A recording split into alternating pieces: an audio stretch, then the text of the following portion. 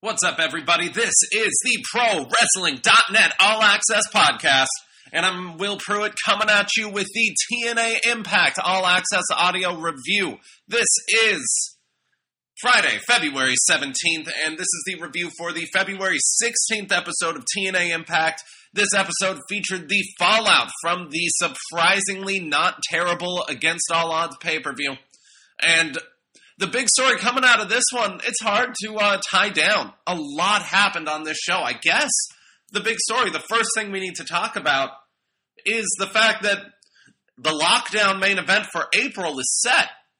That's right, Lockdown coming at you in April.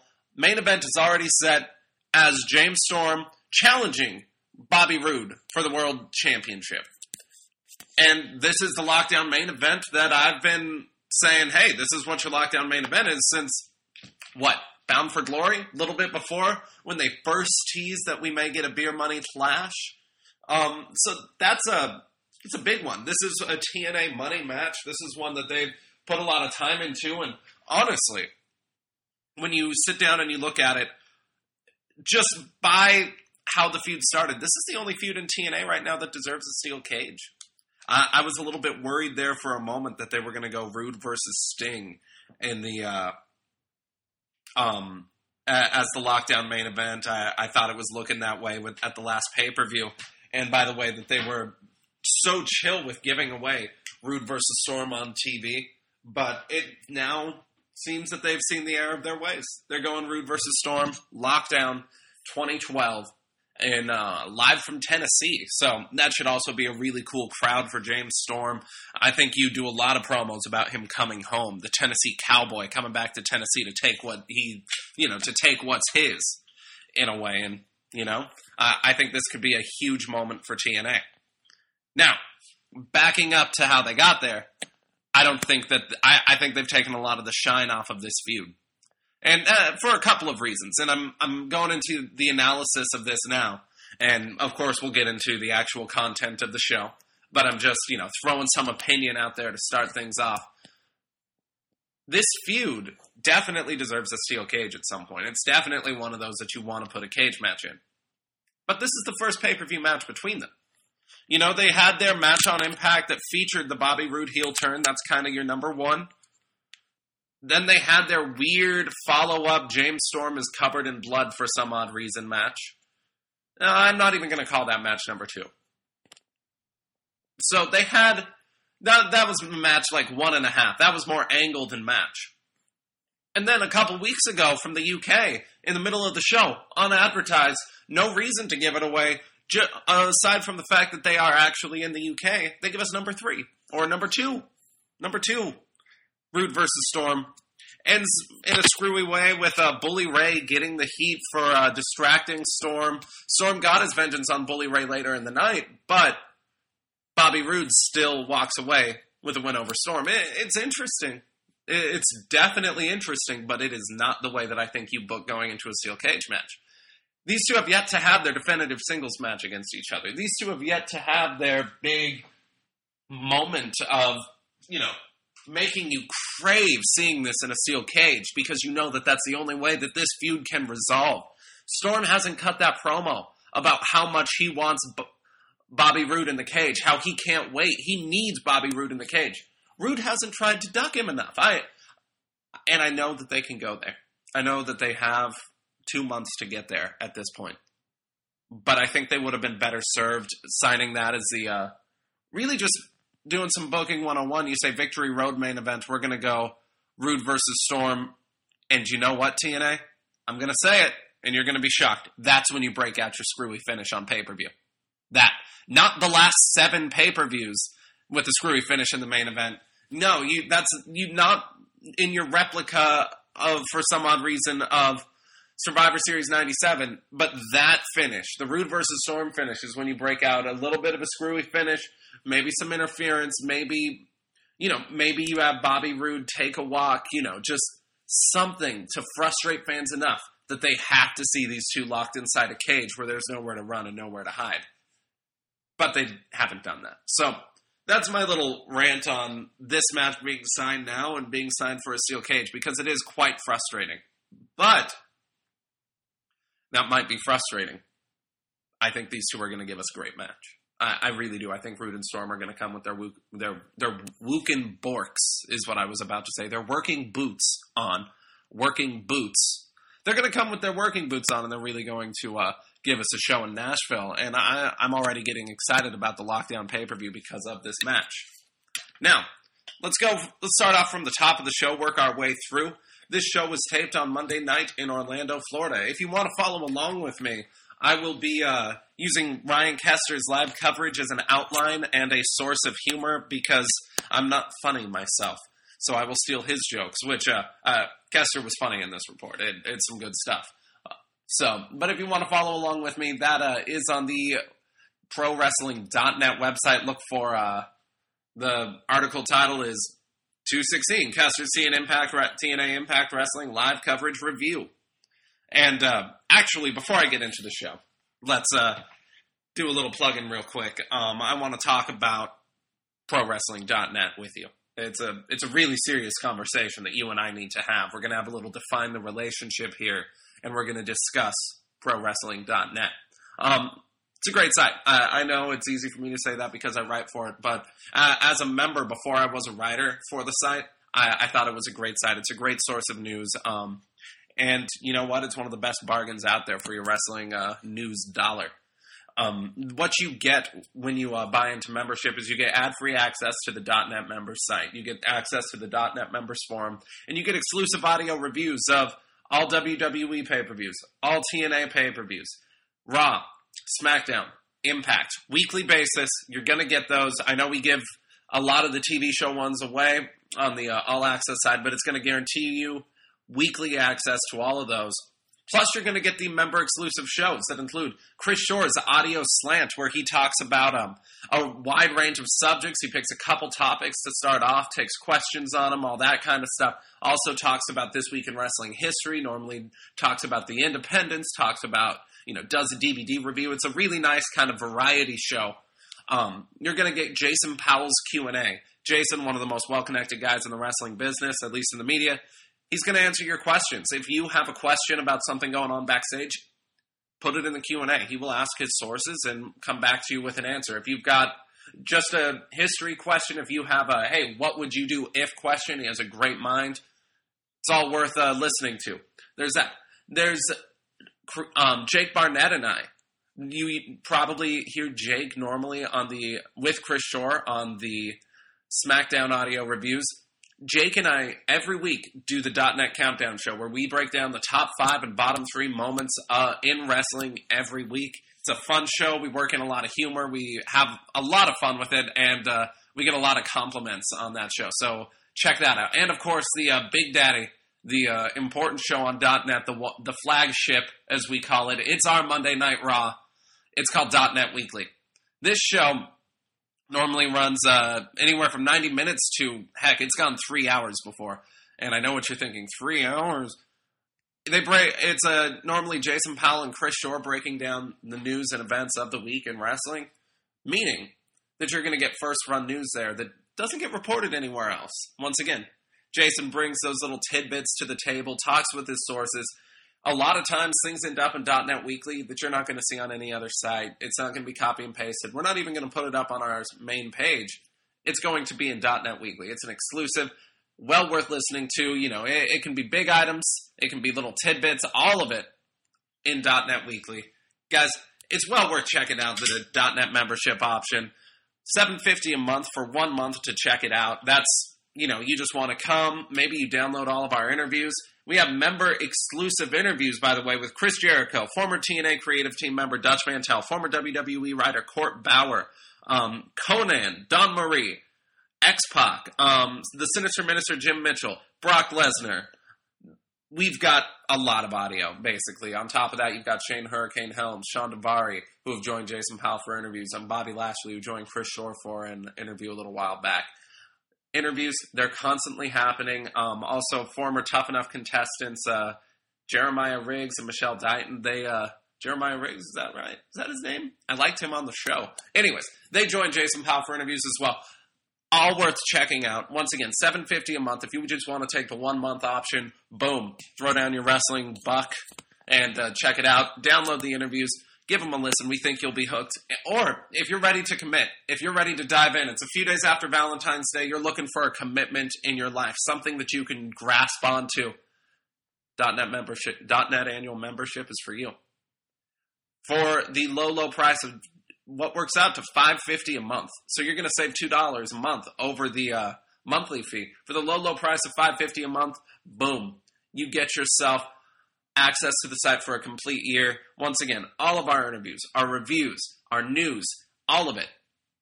So much exclusive to .net members, and you want to check that out. Or, you've been listening to this plug and you're getting upset at me for luring you in with talk of a TNA audio review. That's chill. Subscribe to the All Access podcast. Leave us some feedback. Download our app on iTunes. The ProWrestling.net app is fantastic. It's available in the Apple App Store, Android App Store, Amazon App Store. If it's an app store, we probably have our app in it, and it's a great way to get your news on the go. Same thing. Keep visiting the site. Enjoy the podcast. Rate us on iTunes. Do your thing. Hey, I'm just happy you're listening, guys. So, let's get into the show now. Like I said, it was taped on Monday, and we started with a recap of Against All Odds. Here's the crazy thing about Against All Odds. The first 2 hours were some of the best that TNA has ever done on pay-per-view. It was awesome. You had clean finishes except for one match. Yes, you had that unfortunate injury to Jesse Sorensen, and we will get into that. I'm not saying that was awesome. Please don't think that I'm saying that. But the show flowed. It had pacing. It had things that TNA it seemed foreign to them for so long. We had that at Against All Odds. And you had a TNA Match of the Year contender in Austin Aries versus Alex Shelley. Great match. Well, what do we start Impact off with a recap of? That last hour of Against All Odds. That last hour that made me wonder why I was still watching TNA. What did that last hour include, you ask? Oh, friend of mine. Well, that last hour included Garrett Bischoff, which, he found the magic. The magic is apparently in not wrestling well, not really looking like a wrestler, and wearing stupid pants. Yes, I'm picking on his pants. They look dumb. White and red straps. Who does he think he is? Anyways. And with a recap of the finish of the four-way main event that, again, was the SummerSlam 1997 finish, only with Sting instead of Shawn Michaels, Jeff Hardy instead of The Undertaker, and Bobby Roode was playing the role of Bret Hart. Well, at least we kept it Canadian, right, kids? So, Bobby Roode came to the ring to start the show, grabbed a mic, and asked Chrissy Hemme, hey, I couldn't hear from all the people saying Roode. How about you reintroduce a brother? And Chrissy Hemme was all like, yeah, I'm going to reintroduce y'all. And reintroduced him. Roode then mocked the fans for expecting him to lose the title at Against All Odds. The fans, they started to get hot, chanting for Hardy. He shut him up, like he does. Said he overcame the odds at Against All Odds. Bada-boop-a-did-do. And moved on to discussing Sting. Talked about how Sting's been attempting to screw him. Sting hasn't been a fan of him. Sting hasn't wanted him around. Sting hasn't liked what he's been doing for months. And I was getting tired of Sting. Said that Sting is the one to blame for all of these issues. And Roode talked about his catchphrases. He called himself, this may shock you, the it factor of professional wrestling. He called himself, and this one was a surprise to me, the leader of the Shellfish generation. Yes, Bobby Roode is actually leading the Shellfish people. We all think it's selfish. Mike Tenay's mistaken. No, he's the leader of the Shellfish generation. Yeah, it's the selfish generation. Anyways, I just can't talk, apparently. I'm getting all worked up. So, naturally, this led to Sting coming to the ring, like he does. Said Roode got under his skin at Against All Odds, and he said emotion got in the way, and he screwed Jeff Hardy. Sting said that changes tonight because Jeff Hardy was coming for Bobby Roode. He made it a no disqualification, no time limit match. Bobby Roode versus Jeff Hardy, and then he said for the TNA Championship, and he said that match then he looked at Roode and went, hey, I'm happy you got your gear on. That match starts right after the break. I liked that. The opening segment, Bobby Roode's promo got a little long. I feel like every time he goes into that catchphrase zone where he just starts rattling them off, it's not like The Rock rattling off catchphrases where you buy into it, and yeah, it's all catchphrases, and he cut that promo 2 cities over last night, but it's still entertaining. With Bobby Roode, it's just like, we get it. Yes, stop cramming these things down our throat. The commentators say them all the time. You say them all the time. No one cares about your catchphrases and nicknames you gave yourself. That said, I thought Roode did a decent job gloating and kind of being a D-bag heel here. So, take the good, you take the bad, and you take the rest, and there you have the facts of life. And the facts of life were, this was decent. You had Sting playing his role well. I thought him giving Jeff Hardy that singles rematch and hyping it for right after the break, I know what the hope is with that, and it is my hope as well, that when you do something like that, it's, hey, all right, we're going to hook him in with this opening segment. TNA normally has a pretty good rating for their opening segment, so cool. We get him in, and then we get him to stay tuned through the break. We tell him, right after this, you're going to get this match. And we hope that that's enough to hook him in. And I think that Jeff Hardy, putting one of their most popular wrestlers out there in a world title match, in a no disqualification world title match nonetheless, I hope it works. And we came back, and it was the top of the second quarter hour, and Bobby Roode defeated Jeff Hardy in a no disqualification match to retain the TNA World Championship in 16 minutes and 42 seconds. Those 42 seconds are going to come into play a little bit later. No, they aren't. Anyways, this one had one commercial break in the middle of it, which was fine. I didn't mind having a commercial during the match. It was probably, you get a 16-minute match, you need at least one commercial in a quarter hour, so that's just how it works. And this one started off hot. It started off with them brawling and Hardy running through a whole lot of offense until Roode caught him with a fireman's carry flapjack. Then Hardy knocked Roode over the floor. Basically, this whole match was Hardy beating up Bobby Roode.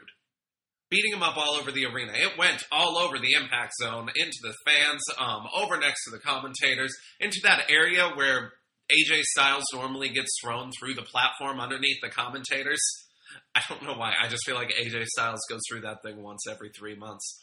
But no one went through that today, which is a good thing.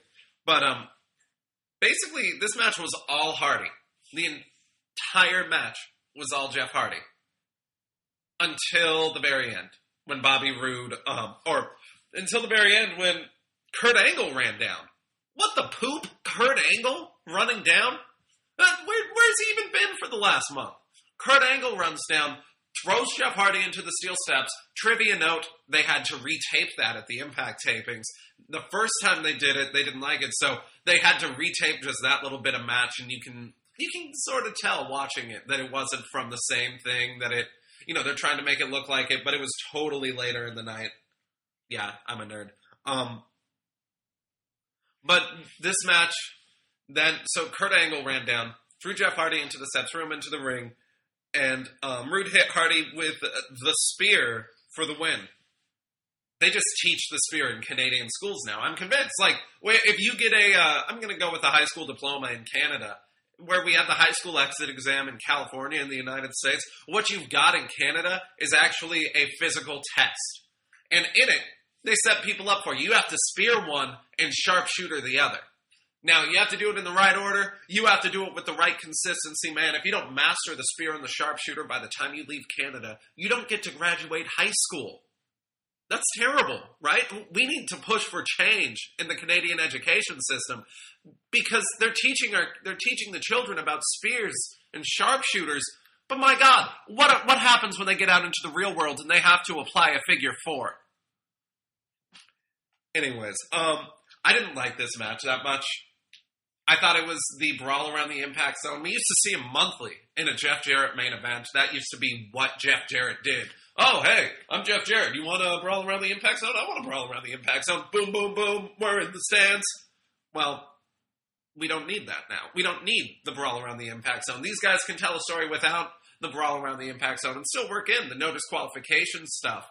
But I just felt like this match, it fell flat. The fans got into it, but it fell flat for me at home watching. Not enough wrestling, too much punch, punch, punch, walk, walk, walk, punch, punch, punch, walk, walk, walk, we're on the ramp. Yeah, and the angle interference makes no sense. And I feel like it's one of those moments where TNA just says, hey, he's a heel, they're best friends. Because that's what it felt like. I don't know why Angle would interfere here. If it's supposed to start a feud with Hardy, heck, why don't you help Hardy win the title or let him win the title, then come out, give him the Angle slam, and signal that you're coming for that belt. You're going to make more money that way, Curdy. Yeah, the Angle interference was kind of the deus ex machina of this match, and it didn't need it. I would have rather seen Bobby Roode actually win a match clean for once. That would have been cool. But I think the idea is to set up Angle versus Hardy, and while I don't necessarily want to see that, I still can't complain, or I don't like the way it was set up, but I do kind of want to see the matches, because Angle and Hardy had a really nice series before Bound for Glory 2010, when they were coming. Jeff Hardy, right before he turned heel, and I'm guessing, they were both on things that made the match even better in their own minds. But the matches were good. The matches that they had against each other were really good. They took each other to a 30-minute time limit and some other really fun things that they did with that combination that I think they could replicate here. But yeah, it's, Roode got like 4 moves of offense in the entire match. So I can't really say that this was a definitive victory for Bobby Roode that set him up to look good going into his own future. After the break, Roode cut a promo about how good his future looks. And he said he's the it factor of professional wrestling. Someday I want someone to come out and be like, I'm the it factor of musical theater on a wrestling show. Just like they're the it factor of some random thing, and then be like, oh, and I'm a pretty damn good wrestler too, in case you were wondering. I don't know. Maybe I'm being too silly here. Yeah, I am being too silly here. But he said Jeff Hardy's out of chances. Roode said that Singh keeps trying to stack the deck, but he's the most dominant champion. You see, here's the thing. Roode likes to play up that he's dominant, but then more than even just going, hey guys, you know what? No matter what you say about him, he holds on to the title, and that's what matters. Mike Tenay sits there and goes, he's the most fortunate champion I ever seen. Well, fortunate. I mean, the commentators put him down. Well, they might as well be like Booker T going, I've never seen anyone with as little in-ring talent as Bobby Roode get as far ahead in this business as he has. That's pretty much what they do. By the way, Bobby Roode's a great wrestler. I didn't mean to actually say that Bobby Roode has a small amount of in-ring talent. So Sting showed up, told Roode that he keeps attempting to cheat the system, and Sting said there's going to be a number 1 contenders match later in the evening. Yeah! Then we went elsewhere backstage. Eric Young was holding a guitar. Yes, this is already awesome. Young's winning me over, and he has been lately, and this segment was a big hit for me. He talked about how he forgot his Valentine's Day with ODB. He sits there and goes, man, my Tuesday. Do you know what my Tuesdays are like? And goes through this, 14-hour Tuesday, this is what his day is. And part of it is, I go to jiu-jitsu. I drive there. 4-hour jiu-jitsu lesson. Then I walk home. 4-hour walk home. Then I have backgammon with my mom. We play best 4 out of 7. I usually beat her, but she's a tough opponent, so it takes all 7 games. It's another 4 hour, and he just keeps going through it, and it was good. It was some really funny stuff. Also, part of me felt like as he's talking about his jiu-jitsu training, I think he called it his passion or something, and I'm like, is that kind of a Davey Richards joke? Because Davey said on Twitter, pro wrestling is what I do in between jiu-jitsu lessons. I'm a real pro wrestler. And, yeah, right, Davey. So I feel like it was kind of a Davey joke where it's like, yeah, jiu-jitsu. This is our jiu-jitsu guy. And honestly, if I were at Ring of Honor, I would be trying to trade Davey Richards for Eric Young in a flash. I would make that trade. I think Eric Young might actually be worth more to Ring of Honor than Davey Richards is right now. By the way, the main event of that Ring of Honor pay-per-view. What the H, man? Tag team match? Your 10th anniversary? You're not going to put the world title on the line, have a little match that fans have been clamoring for, maybe make people want to see something? Nope. Tag team match. It's Future Wolves versus American Shock. I really hope that they use that tagline. Anyways, then we went back to Sting, and he asked Bully Ray and James Storm, "Hey, you guys want a number one contenders match tonight?" And they both said they should already be champion. Storm said that he was going to kick Bully Ray in the face.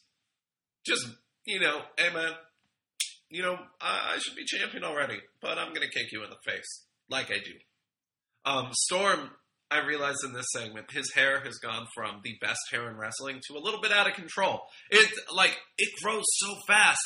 It went from you've got nice hair, to now it's like long flowing locks of James Storm.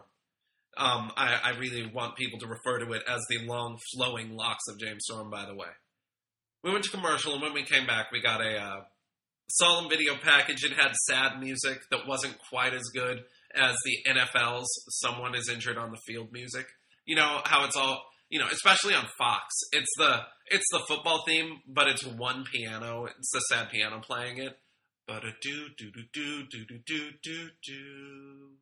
Yeah, that's pretty much what we got in the background of this. But it was a Jesse Sorensen video package, and this was really well done.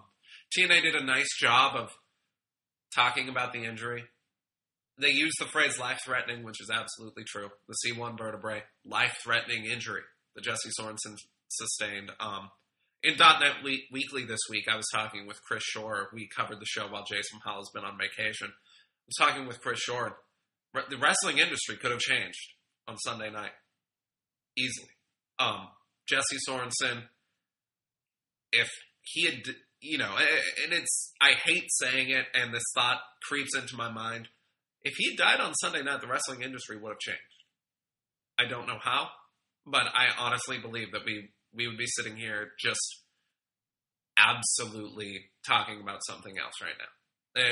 We'd still be talking about TNA, but talking about wrestling as something different in general. Again, my prayers go out to Jesse Sorensen and his family for a speedy recovery. I hope TNA is doing the right thing, covering those medical costs, covering any medical costs that stem from this. If Jesse has to go through rehab for a long period of time, TNA needs to be picking up the check for that. If Jesse decides he doesn't want to wrestle, TNA needs to be finding a position for him in the front office, some sort of job that Jesse can do. It's their responsibility. He was hurt on the job, pulling out all the stops, doing his best for them. And like I said, in my prayers, in my thoughts, Jesse Sorensen, get well soon, buddy. But this was a really nice video package, and they said they would keep fans updated in the weeks to come. I know there was a little bit of a Twitter outcry, outrage, outpouring of, why would they show the video of Jesse Sorensen getting hurt? I didn't think it was that bad. I mean, they're highlighting how the injury happened. It was, if anything, and I think most people have said this when you watch it, it was kind of a normal-looking spot. Yeah, it looked a little bit botched, but it didn't look worse than your normal botched spot until you realized that Sorensen wasn't getting up. I don't think Ion realized, hey, this was worse than a normal botched spot until Sorensen didn't get up.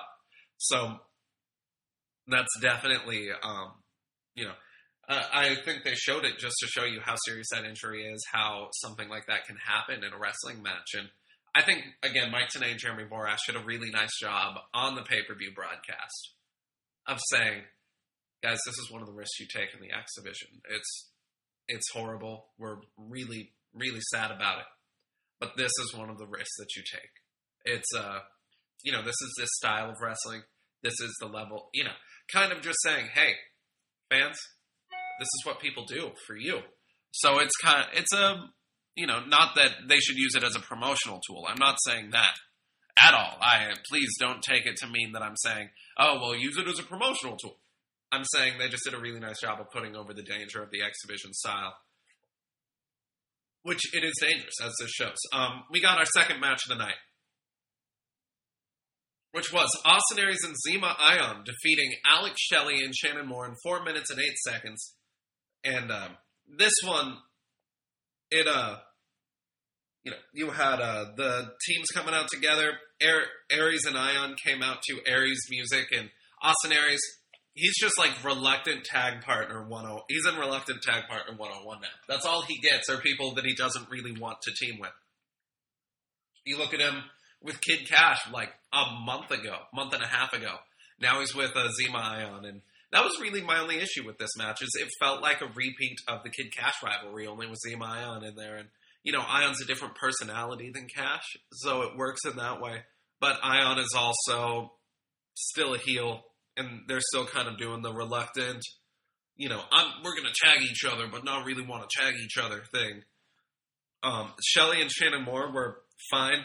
This match ended. Aries was wearing down Shelley. Ion blind tagged into the match and rolled up Shelley. Handful of tights, got the pin. And after the match, Ion was celebrating to the hard camera, doing his Zema Ion thing. And Aries came up with the X Division title and held it up in his face and then turned around right in front of him. So, it's kind of a game of one-upsmanship, a game of, no, I get the attention. No, I get the attention. Also after this match, something that was kind of cool, I thought, you had Alex Shelley wanting to get his hands on Zema Ion after the match because he had been cheated. He knew that that the handful of tights was involved, and he wanted a piece of Ion, and the referee had to hold him back. I thought that was a really nice, logical touch, and we don't see that enough in wrestling. We see a lot of, I lost a match, let me go to the back. But you don't see a whole lot of that intensity, and, it's just like something, look at the NFL. Sometimes after a play, players get into it. You want to see that. Not all the time in wrestling, but it's nice on occasion to see wrestlers really get that intense, and this was a nice use of that. Top of the second hour now. Boom. The announcers recapped the TNA Championship match from earlier in the evening and hyped the number one contenders match for later. So, it's just that classic top of the second hour reset that TNA likes to do, and that they do a really nice job of. And then we saw, earlier too, we saw Madison Rayne and Gail Kim walking backstage. Basically, Madison going, hey Gail, I'm sorry, we get passionate, but we're friends. And Gail Kim was like, yeah, we're totally friends. I'm the best friend in the world. And then we saw all of the knockouts come out for the Knockouts Battle Royal. And this one,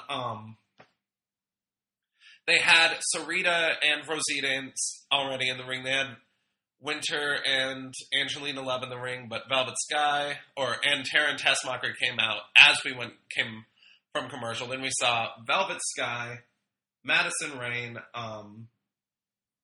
who else came in? Mickie James and, dear God, someone else come in. Yeah, and ODB came in, and they actually got entrances on the show. And we saw Madison Rayne cut a promo before the match going, ring the bell, everyone stand, something about everyone standing in this ring, and then she said, ring the bell, and climbed out of the ring to go and sit next to Gail Kim, and, at that point you're like, oh, well, she made sure to say in this ring, so this is what we're getting, cool. Can we just get to the part where Madison wins it? And that's exactly what happened after 6 minutes and 32 seconds. Towards the beginning, they threw people out like crazy town. You had Winter and Tessmacher eliminated instantly. Rosita eliminated instantly. ODB and Mickie James were out pretty quick. Angelina Love, Sarita, and Velvet Sky hung out for a long time. They were the final four along with Madison Rayne. Basically, Sarita and Velvet Sky then were the final two. Velvet Sky pulled the top rope down. Sarita crashes to the floor. Sky begins celebrating. Rayne climbs in, throws her over the top rope, and Madison Rayne's music hits. She wins. So they're going with this whole Madison Rayne versus Gail Kim feud, and I don't know what they do coming out of it. Both of them seem like heels to me, and like they should be heels for the foreseeable future. I don't think you go another heel versus heel rivalry on the show. So, and I really don't think you turn Madison babyface. Madison is a really good heel. So, I guess your option is Velvet Sky turns, or Gail Kim turns babyface coming out of this. But then it's hard for her, it's hard for her to go, hey, I've been cheating for all this time, and I've really needed this person to cheat, but now I'm legit. I don't enjoy those types of turns. Maybe you do, wrestling fan. I hope you enjoy them, because that's what you get in TNA. Elsewhere, Gunner! Or, hold on, first, we're not up to Gunner yet, guys. I'm sorry I got you excited. I know you're you're waiting with bated breath because you know that Gunner is coming in this audio review. And believe me, I like Gunner as much as you like Gunner, but we have to wait. We have to go in order, guys. No, I'm tired of having this argument with you, audio listener. Gunner has to wait. James Storm said that his match later would be about more than the number one contendership. He talked about how it was going to be a fight. This was one of those moments when I don't feel like the Herbie Cam really worked. And here's why. And it was kind of odd. James Storm, he was talking, it looked like he was talking to someone that was off camera. But he was talking, like, it was just the profile of his face that was facing the camera. If he's talking to someone right off to the side of the camera, I can get over that. But when it's the profile of his face, it literally looks like the camera caught him talking to himself. Which is fine. It's definitely chill if they want to go with that. But I don't know. I don't know that he should talk to himself backstage. I don't know that James Storm should really be the insane Tennessee Cowboy. That's Sting did it. R-Truth did it. Not James Storm's gig, though. I really don't think it is. Then, guys, Gunner and Eric Bischoff were strolling through the locker room. Boy, did they stroll. Then we saw Samoa Joe and Magnus talking about, in backwards caps, talking backstage about how they're the best tag team out there and how they're not scared in their rematch with Morgan and Crimson next week. This was a good way to get them on the show. I could have done with a little more Magnus and Joe, even an in-ring promo segment, something with them celebrating. I know that TNA, both for the wrestlers and to not tire them out and for the fans, they try not to put everything on a show every week. They try not to feature every champion and everything aside from the big-time main event picture every week. But I feel like Joe and Magnus, coming off of that tag title win, should have been featured a little more heavily. Then a video package talking about Garrett Bischoff and his match against Gunner at Against All Odds aired. Eric Bischoff, Gunner, and Ric Flair came to the ring, and the returning Chelsea. If you're going, who the poop is Chelsea? Chelsea used to be good friendsies with Desmond Wolfe. And you will bow to his howl. Believe me, you will. But Desmond Wolfe, of course, was Nigel McGuinness, and he had a good, especially good early run in TNA. That was fantastic. But Chelsea and him got into some mischief, I guess. By the time Chelsea was part of the act, it did matter, because he had it early, but late in the act, it was like he was part of Fortune, but not part of Fortune, but wanted to be in Fortune, but wasn't in Fortune. Back when Fortune was the heel stable, before another heel stable came in, and Fortune joined the heel stable, then broke off from the heel stable, and then Fortune feuded with the heel stable. And then Fortune disbanded, but the heel stable kind of disbanded too, but still exists, but disbanded. The history of Fortune and Immortal. So Chelsea is back. This segment was ridiculous. I really don't see the purpose of it on the show. Hey, Gunner now has 3 managers. Like that, Gunner has 3 managers. He has Eric Bischoff, Ric Flair, and Chelsea. What does this dude have? Is he just going to have a complete corner like in MMA? Are they going to start like rolling banners down when he gets introduced for matches? Like, hey, yeah, buy this shirt. Is that what we're going to get from him now? So he and his bevy of people, basically, they were just celebrating beating Garrett Bischoff. SoCal Val happened to have cigars and champagne on hand, which she handed up to Chelsea, and Chelsea served to everyone. Got the men some cigars, and everyone toasted with champagne. Bischoff said Bischoff will never follow in his footsteps, and despite the fact that he shares some of his DNA, he will never be as great as him. Because Eric Bischoff is one of the best wrestlers of all time, and Garrett Bischoff cannot be that good. Eric wished his son the best in his future endeavors. Okay, guys. Maybe I'm being a little too analytical here. Shocking, I know. If you listen to me much, I tend to overanalyze. I know that for a while, making fun of the whole future endeavors thing was the in thing to do in wrestling. Like, TNA did it a little bit, but then WWE started doing it. They started being self-referential about it. You had John Laurinaitis taking a timeout on Raw to wish John Morrison the best in his future endeavors. You have him, being Mr. Future Endeavors. You had Triple H trying to do it. Like, it's become a joke. It's become more self-referential than it should be, I guess. And, that kind of bothers me. And then Bischoff doing it just makes me go, man, Johnny Ace is so much better than Eric Bischoff. That's crazy, right?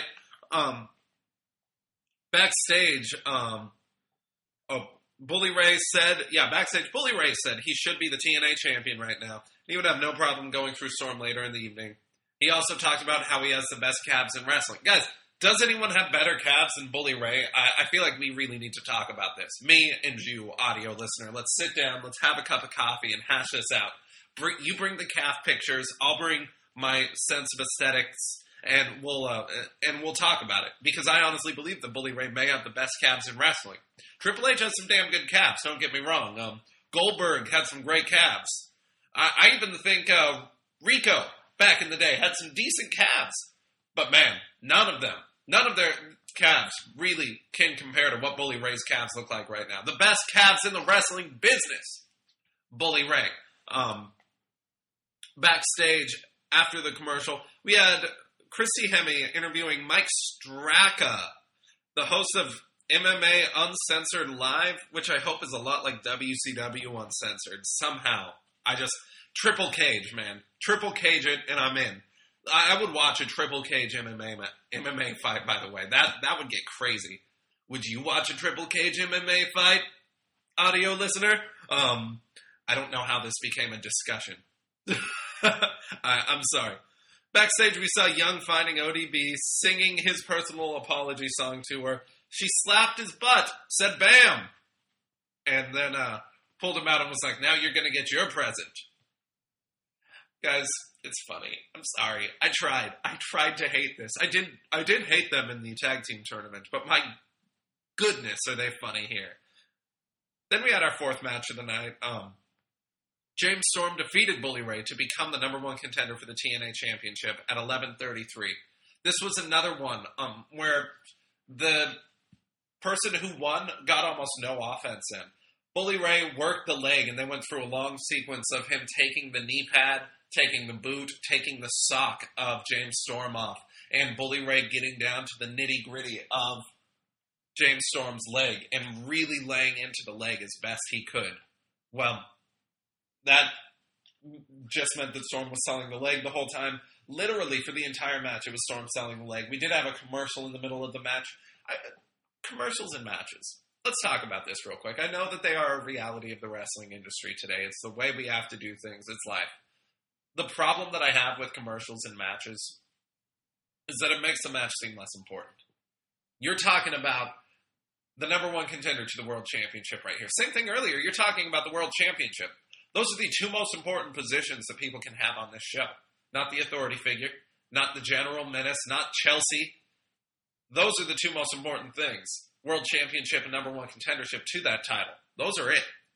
And with this, you had a commercial and a World Championship match and a commercial and a number one contenders match. People are going to tune out in the middle of matches sometimes. It's going to happen. And I feel like they really hurt, they hurt those matches by putting commercial breaks in them.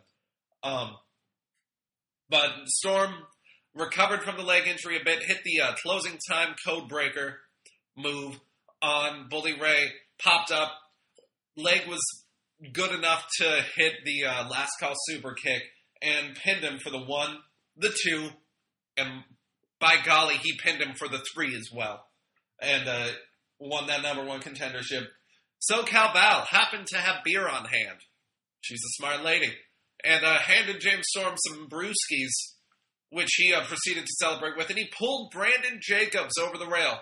New York Giants running back, Super Bowl champion Brandon Jacobs, over the rail to celebrate with him. They're spraying beer over the crowd. They're drinking them. It's a good time for everybody. And then Bully Ray attacked Storm and got in Jacobs' face. Ray took Jacobs' beer, drank it, was like, "You want me to drink your beer?" And then spat in Brandon Jacobs' face. Jacobs knocked Ray, pushed him down, and then James Storm was up to hold Jacobs back, as were the TNA agents, making their always faithful on-camera appearances and that make you go, why the hell is D'Lo Brown here? And because D'Lo Brown, Pat Kenny, and Al Snow ran out, and they were trying to hold Brandon Jacobs back, who looked fairly upset. I saw a lot of people on Twitter knocking Brandon Jacobs' acting. Shut up, guys. That's stupid. Don't expect him to act well. It's not. He wasn't bad. Like, he wasn't bad. Let's get over that crap, kids. So Storm and Jacobson celebrated together in the ring. It was fine. I didn't like the match again. The issue I had, and Ryan Kester did a really nice job of pointing it out in his live coverage as well. The issue that I had was your TNA champion looks weak coming out of his match. Your number one contender looks pretty weak coming out of his match. And this is your big match. This is the one, we go on to the next segment and the match gets announced for Lockdown. But they look weak tonight when the match gets announced going into it. And that perception can carry on. That feeling can carry on. And that's something that TNA is going to have to really watch out for. That they don't make this look weak. Back from the break, Brandon Jacobs and James Storm were talking in the back. Jacobs cut a promo about how Storm is his buddy, and he couldn't believe what Bully Ray did to him. Jacobs said he got the last word, and he would get some payback next week. Nice little hook, Brandon Jacobs getting beer spat in his face and pushing Bully Ray over. Sports Center top 10 style moment, and something people are going to look, and it's going to get some eyeballs on the product. And the thing is that the thing about getting some eyeballs on the product, and we can argue about this, whether it's a good thing or a bad thing, how much money he got paid, whatever, all of that. You're getting people who wouldn't normally watch wrestling to see it. And you know what they're seeing right there? Along with Brandon Jacobs, they're seeing James Storm celebrating with him. You're introducing James Storm to new fans. This is the guy that you need to introduce to new fans, and you're doing that. Maybe next week they watch because they hear Brandon Jacobs is going to be on again. Click. I don't know that it's going to get a big rating. I'm not even predicting that. I'm just saying it is possible. They know Brandon Jacobs is going to be on. They watch the show, and they see Brandon Jacobs in there with James Storm. And then, man, I kind of like this James Storm guy. What? He's got a world title match in a couple, coming up in April? Oh, I'm totally getting that. Pay-per-view's bought. I want to see this guy. I want to see him win his title. Simple as that. You can hook some fans in. Maybe they only hook 5, 6 people in. But that almost doubles the amount of people ordering TNA pay-per-views. So that'll be fine. Through that segment, we heard in the background the theme music of Sting. And then we saw Sting stand in the ring as they cut to him. And Sting called Bobby Roode into the ring. Roode made his way to the ring, and Mike Tenay went, "It's judgment time. We're going to find out when James Storm is going to get his title shot against Bobby Roode." And I was like, oh, you mean that's just not assumed that it's at the next pay-per-view? Isn't that how things work? But no, apparently this time they needed a match. They needed a segment to say when it will happen. Crazy face, I know. So, Sting then made the announcement that Bobby Roode and James Storm would meet in a cage match at Lockdown with the TNA title on the line. Already went over that. Then Roode kicked Sting in the crotch. Not once, but twice. That's right. Those little stingers. They are in some pain. Then Roode put Sting's sunglasses on before blasting it Sting with the TNA title. Sting bladed, and you can tell he bladed. TNA still doesn't do a great job of disguising the blade job on TV. Maybe, with a pan to Roode and then Sting looks up with blood on his face. No, they do a wide shot where you see Sting's hand around his face and his back is turned so it's not as obvious as Kurt Angle blading on camera, but it's still not. Oh, wow, that actually made him bleed. No, you can definitely tell he's blading. Then Roode started punching Sting's head, and not enough blood was coming out. And I think Roode got frustrated. But then Roode returned sunglasses to their rightful owner. It's a damn good thing he did, too, because sunglass theft, nothing makes me angrier in wrestling than sunglass theft. What those little kids did to Bret Hart, when he asked them to hold his sunglasses at ringside, Bret was supposed to come back after the match and get those. And those little kids never gave them back. Yes, this is Bret's fault for being too trusting. I agree. I think Bret Hart was way too trusting of those children. but they stole his sunglasses. You know? Same thing is happening today. John Morrison's sunglasses got stolen by little kids. It takes him a long time to paint the design of his abs onto them in sparkles. You need to respect that man's work, man. All right. Yeah. Anyways. And that was the show. TNA piped in heat to close it, but they didn't pipe in bad music that they used to close shows a little while back, so I was fine with it.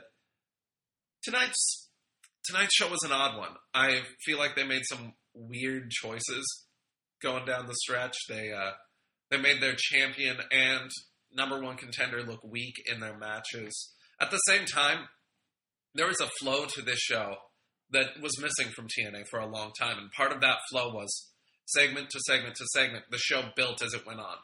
You know, you introduced, you had your opening, and that flowed right into a title match, and you can't do that more than once or twice a year. I know TNA does it more than that, but you shouldn't do that more than once or twice a year. But you had your opening, flowed into a world title match. That world title match actually flowed into a number one contender match later in the show. You hyped that consistently throughout the show. And then you had your other stuff thrown in. Your X Division, your women's match, your tag team champions, your Garrett Bischoff. And I just feel like the show flowed better. The Brandon Jacobs involvement I thought was cool. I'm not a Giants fan, but I thought that the Brandon Jacobs stuff was actually pretty fun. I know some people online really disliked it. I don't know. Maybe I'm more into celebrity involvement in wrestling than most. Maybe that's it. But the problem, the biggest problem I had was the champion and challenger looking weak. I feel like Rude at this point should be really focused on Storm. They need to go, okay, well, you know what? We've got Bobby Roode at least a little bit over as a heel. We need to do some work on James Storm now because he's lost a lot. In the eyes of the fans, I think in the eyes of a lot of people, James Storm has lost something. Is it he's lost the ability to do things? No. I think it's more James Storm just isn't... He isn't the it guy right now, and people see that, and they know it, so they're fine with it. They've also kind of pushed Bobby Roode into a program with Sting instead of a program with Storm, and it muddies the waters between where Sting and Storm are. So, those are just some little things thrown in there. The show flowed, though. The show worked for me, and that's something that TNA should continue to find a way to do. They should tell... the idea is you're telling stories. And you're telling a self-contained story in a wrestling show in one way, but you're also telling a broader story over a few weeks and months that needs to build. And I thought that this show did a nice job of telling a story tonight and also telling a story in the macro sense, telling a large story that's going to go from now to lockdown. And they have plenty of time to build up Roode and Storm. I'm not super worried about that as much as I am concerned about how they made them look tonight. Anyways, that's going to do it for me on the All Access side of this show. It's been fun talking with you, audio listener. I think we really had a connection here. I know I can hear your voice through this computer I'm recording on. I know that you can hear mine. That's actually true, that part. But like I said, ProWrestling.net, the members option, it's well worth taking. This week, I should hype, we're going to have our Elimination Chamber coverage. You're going to get live reports from both Chris Shore and Jason Powell. Jason returning from vacation. They're going to be double covering Elimination Chamber, so make sure you check both of those out. Get two perspectives on the show they're watching. They don't agree all the time, so that's kind of fun. Then they're going to team up after Elimination Chamber on Sunday night to do a two-man audio review of the show like they do. And then on Monday, Chris Shore is going to have you covered on .net with Raw coverage, and Jason Powell will actually be live at the show. His perspective on Tuesday in audio should be pretty interesting, and of course on the Pro Wrestling Torch livecast as well on Tuesday. I believe both him and Wade Keller will be at the show live, so that should be pretty entertaining to listen to and kind of see what they thought of the show. So, I'm Will Pruitt, staff member over at ProWrestling.net, thanking you for your support of the ProWrestling.net All Access podcast, thanking you for going to the website again, download the apps, get your ProWrestling.net merchandise that doesn't exist, and have a great week, guys.